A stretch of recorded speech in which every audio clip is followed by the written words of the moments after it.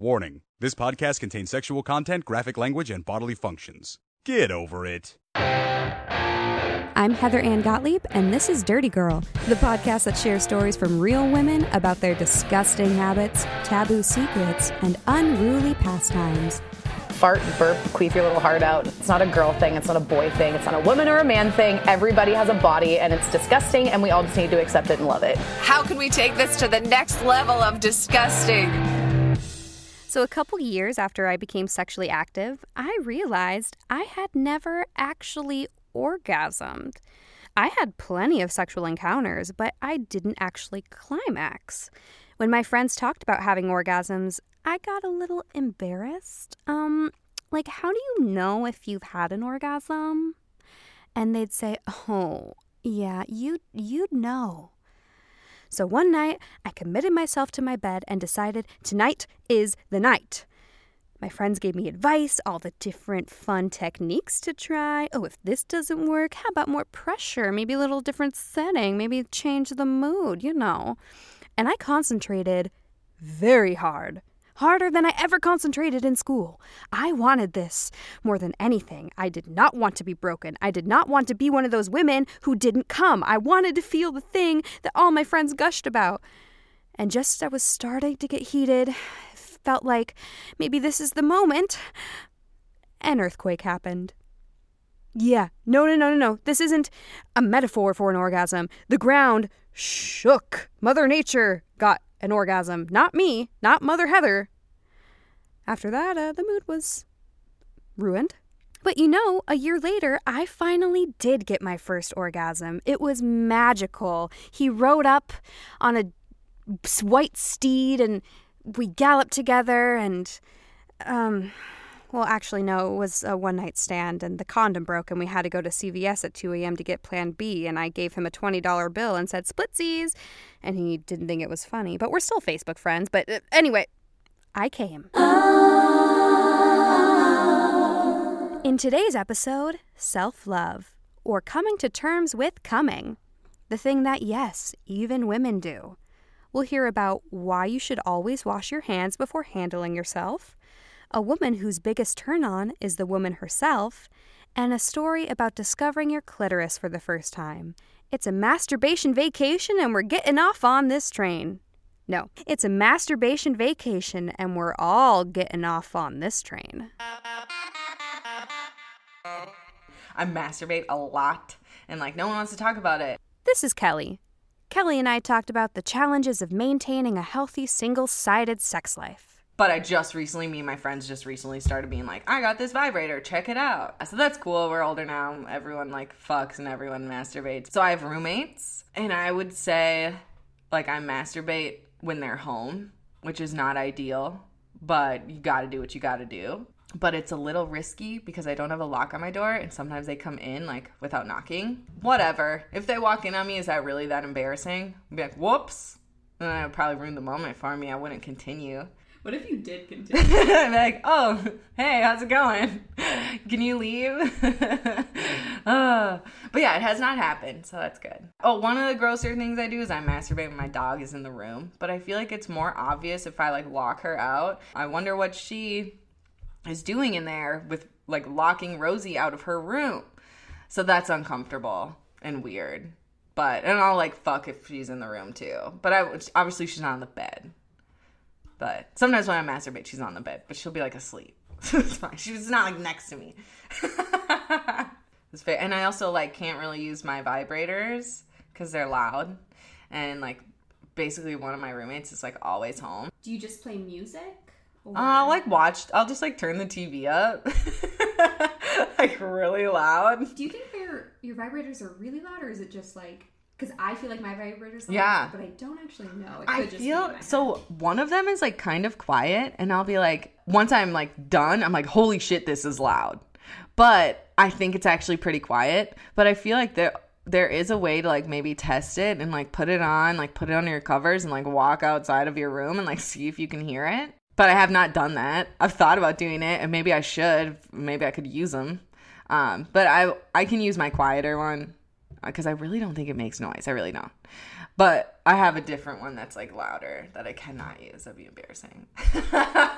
to be very obvious. You know what they say, it's not the volume of your vibrator, it's how you use it. You're gross. Yeah, I'm super gross. Awesome. You're perfect for this podcast. Good. This is Lizzie. Her story begins one time when she just had to go to town on some flamin' hot Cheetos. Ooh. Okay, so one time I was eating hot Cheetos, and I decided it was time to, get off, and I didn't realize that I still had hot Cheetos dots on my fingers, and burned my vagina. I've done that twice, not with hot Cheetos. One time was also with that nail stuff that you put on your nails that you're not supposed to bite. Oh. And then I did the exact same thing. What, were they different burning sensations? The nail one hurt more. Yeah. That one I had to, go shower. Ow. The hot Cheetos, I was like, oh, I should just kind of clean that up a little bit. But that was pretty brutal. It's a pretty brutal situation. Learned my lesson. Wash your hands before masturbating. That's one way to spice up your sex life. Cheetos, wash your hands before touching your genitals. This is Stacy, and her take on self-love is just like a little above and beyond the Call of Duty, and it's totally amazing, and you're gonna friggin' love it because I friggin' love it, and this is her story, which she calls... The day I made love to myself. Oh, yes. That was, oh my God. So guys, ladies, you can do this. It's amazing. So I do it all the time now. It's like a new thing. So there's masturbation, right? There's for men, there's just rubbing it out and getting it done because you got to go to sleep or, study and you have a hard on or whatever. But women get that too. We need to let our bodies relax and release. And so I'm a very, regular masturbator. I go through phases. Sometimes I'm a little more, busy or distracted, but for the most part, it's multiple times a week, if not multiple times a day, which is awesome. And it's not like I need to, or else I feel, disconnected or bad. So, you cannot masturbate too much if you're just doing it because it feels good. If you need to feel good and that's so you're, it's getting in the way of your life, please call a therapist. So I used to watch a lot of porn. I watch less porn now, but I used to watch a lot of porn to masturbate. I had a good solid spank bank outside of porn. And so I think I was laying in bed and I started watching porn. I think I was watching a gay gangbang or something, which is a go-to of mine. Gay rough sex is watching two masculine dominant people. Actually, it's never two. Watching one masculine dominant male be gangbanged by many masculine dominant men, consensually, is very hot to me. So I was watching that, I'm pretty sure. It's like a slave way. It's hot. XNXX.com has some really great videos, just FYI. So does Pornhub, but whatever. Anyway, so I was watching this video. We're losing track of the story. And I was like, I don't feel like watching porn tonight. So I went into the spank bank and I started thinking about Mr. Wednesday. And it was kind of working for me. And then I was like, whatever. And and then I started thinking about this person. Let's call him Texas. And I hadn't had sex with him. We had sex once. It was okay. It's a little underwhelming. And so I was like, I just started paying attention to my own sensations. And the next thing I know, I am masturbating and I'm breathing out and I'm saying, I love you. I'm saying I love you to myself in my bed. And I come, and then I come again, and then I squirt, and then I'm pretty sure I squirted again, and it shot off my bed onto, I remember I took a picture, a bag that was sitting on my floor. It made it made it onto the bag. The bag wasn't open, but it was now, ladies and gentlemen, and non-identifiers, I have squirted maybe twice accidentally in my life. And this was like the third time that I'd squirted. So I had squirted once. I remember it was like a new thing for me. And I have like, I love masturbating because it's so cool. There's so many different sensations down there. Ladies, if you don't masturbate, please get on that. Like, you can go at the left side, the right side. One's more sensitive. You can go under the clit. You can go to the bone to the left of the clit. It's like the bone where like your left lip is, your right, depends on like what side works for you. Like, and it gives you a whole other sensation. There's different kinds of breathing you can do. I mean, you get like full body shakes, all these great things. So if you do not masturbate, please start doing that, because also it lessens your need to pick terrible men. Because if you can give it to yourself, you're going to be a hell of a lot pickier, because you don't just need to like feel, you know, pleased and like comforted for a second. They probably can't do as well as you can anyway, so you end up doing it to yourself most of the time anyway. But yeah, so I came, I squirted again, I cried. I remember. So I came, I squirted, I laughed, I cried, I laughed that I was crying, and then I wrote myself a love poem. It's like 3:00 in the morning, and I'm just literally like, you could have planted a person there, and I was like making love to myself for the very first time, and it was awesome. And I do it regularly now, which is so great, for every reason, self-esteem, fucking everything. But oh my God, I wrote this poem at 3:00 in the morning. It's like a spoken word poem to myself about making love to myself right after making love to myself. Yeah, that was epic. And I had the best day the next day. It was literally like, I got asked out twice that week, I remember, because I was so glowy that people were like, you were totally in love. And I just was like, no, dude, you just don't know what happens in my bed. And you were totally in love with yourself. I was totally no, it was like, that was it. It was like, I wanted to change my relationship status on Facebook, you know? It was like, we were in. And honestly, like, until like after that, it's like, I mean, I can have these times, man, where I like go out in public after like totally chilling and fucking myself like for a while, because I take my time. It's nice to do that every once in a while. And people are like, oh, someone's in love, someone's getting it. And I'm like, yeah, I am.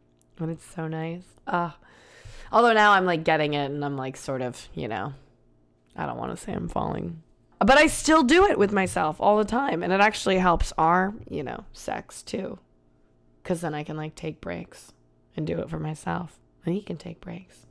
And now I'm rambling. This is Julia. You know how there is a stigma in our culture and our very psyches against the idea of thinking female masturbation is allowed, let alone healthy? You know, that cute little thing? Yeah, it's no surprise that when we finally get over that stigma, we realize that it was implanted into us from an early age when we first followed our emerging natural impulses. So here's a story about one woman making an earth-shaking discovery. I've never been especially lucky. I don't win things, and I've never randomly found $5 in my pocket. But I have always been curious, and definitely always had questionable boundaries. I think I was 6 when I forced my neighbor Corey, an extremely docile boy who wore very thick lenses, to show me his if I showed him mine. At roughly 3 p.m. on a Friday, we both pulled down our pants behind his house. I was fascinated. He, on the other hand, seemed to have no further questions. I was an independent kid, though, and I didn't need anyone else to show interest in my vagina to know that it was something extraordinary and worth beholding. I chalked this confidence up to my natural tendency towards delusion. As a kid, I refused to wear anything but what I called ballerinas, which were tutus, and I was an aspiring actress, which I think speaks for itself.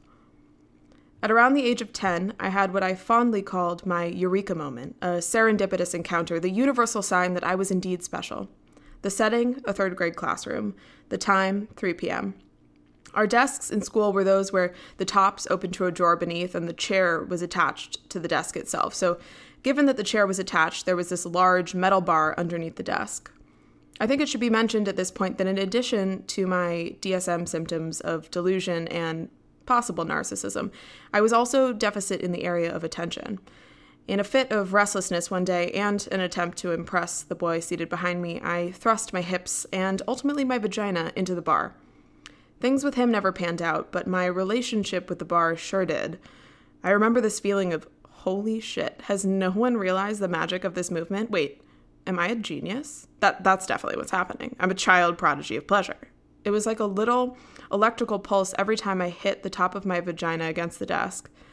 I have absolutely no idea if anyone ever noticed that I was humping this desk for like a good year, but I like to think that it was mentioned in a parent-teacher conference, and my parents just couldn't conceive of an appropriate way to broach the subject. Soon, I expanded my repertoire. At approximately 5 p.m. on a Sunday in the living room of my house, I discovered the arm of the couch. I was straddling the couch, watching cartoons, and again, in a fit of restlessness and an inability to sit still, I de facto started banging it. Several times my mom found me doing this, and as any good sexually repressed Catholic would do, she would horrifyingly ask me, "What the hell are you doing?" I got pretty good at coming up with child-friendly reasons, like, "I was pretending to be a cowgirl, Mom." After about a 6-month period of research and development, I had a playdate scheduled with one of my best friends. Let's call her Beth. One of my most recent trials was with the pillow. This allowed for maximum privacy in the bedroom and versatility, as I could easily position it in any way I wanted. It was definitely the new fave. After a series of socially normative pleasantries, did you see what Drew did on the swings yesterday? Oh my god, Carol is so annoying. It dawned on me that I was sitting on a miracle discovery that I had yet shared with anyone else. I grabbed 2 pillows off my bed. Can I show you something I just discovered? Cue visions of self presenting this world-altering finding at the White House. I threw her one of the pillows. She gave me kind of a puzzled look, but I led with my usual questionable boundaries and delusional sense of confidence. I put the pillow on the floor and straddled it. This feels amazing. I haven't told anyone about it, but I think you should totally try it. I proceeded to demonstrate how you could scrunch the pillow up and use it to hit the clit accordingly. I did this for a couple of minutes in front of her and then encouraged her to do the same. She grabbed the pillow and started to copy my movements. At first, her face looked confused, and then enlightened, which only furthered my genius complex. Soon, the 2 of us were simultaneously plowing pillows. I'm not sure how much time passed, you know the bliss, and I was certain that I had shut the door, but suddenly there were 2 extra voices in the room. I looked up, and my mother and Beth's mom were standing in the doorway. Beth hadn't noticed yet, and I had to do a dude poke. Both of the women's faces were stunned and embarrassed with not the slightest hint of amusement. Beth's mom quickly grabbed her arm and rushed her downstairs. My mother looked at me, probably questioned her decision to procreate, then followed suit after Beth's mom. I remained steadfast, so I can only imagine my mother tried to save face offering to pick up the kids from soccer practice and yelling, "You know kids these days, television, celebrities." Needless to say, Beth never came over to my house again. She was my first and only pupil. It wasn't until some years later, probably in middle school, when I discovered porn, that I realized I hadn't made some startling discovery. I was not, in fact, a prodigy, but rather an incredibly horny child. But even if it all goes to say I'm, not Mensa eligible, I'm still truly thankful and consider myself lucky for finding the desk in room 203. It's truly been a gift that keeps on giving.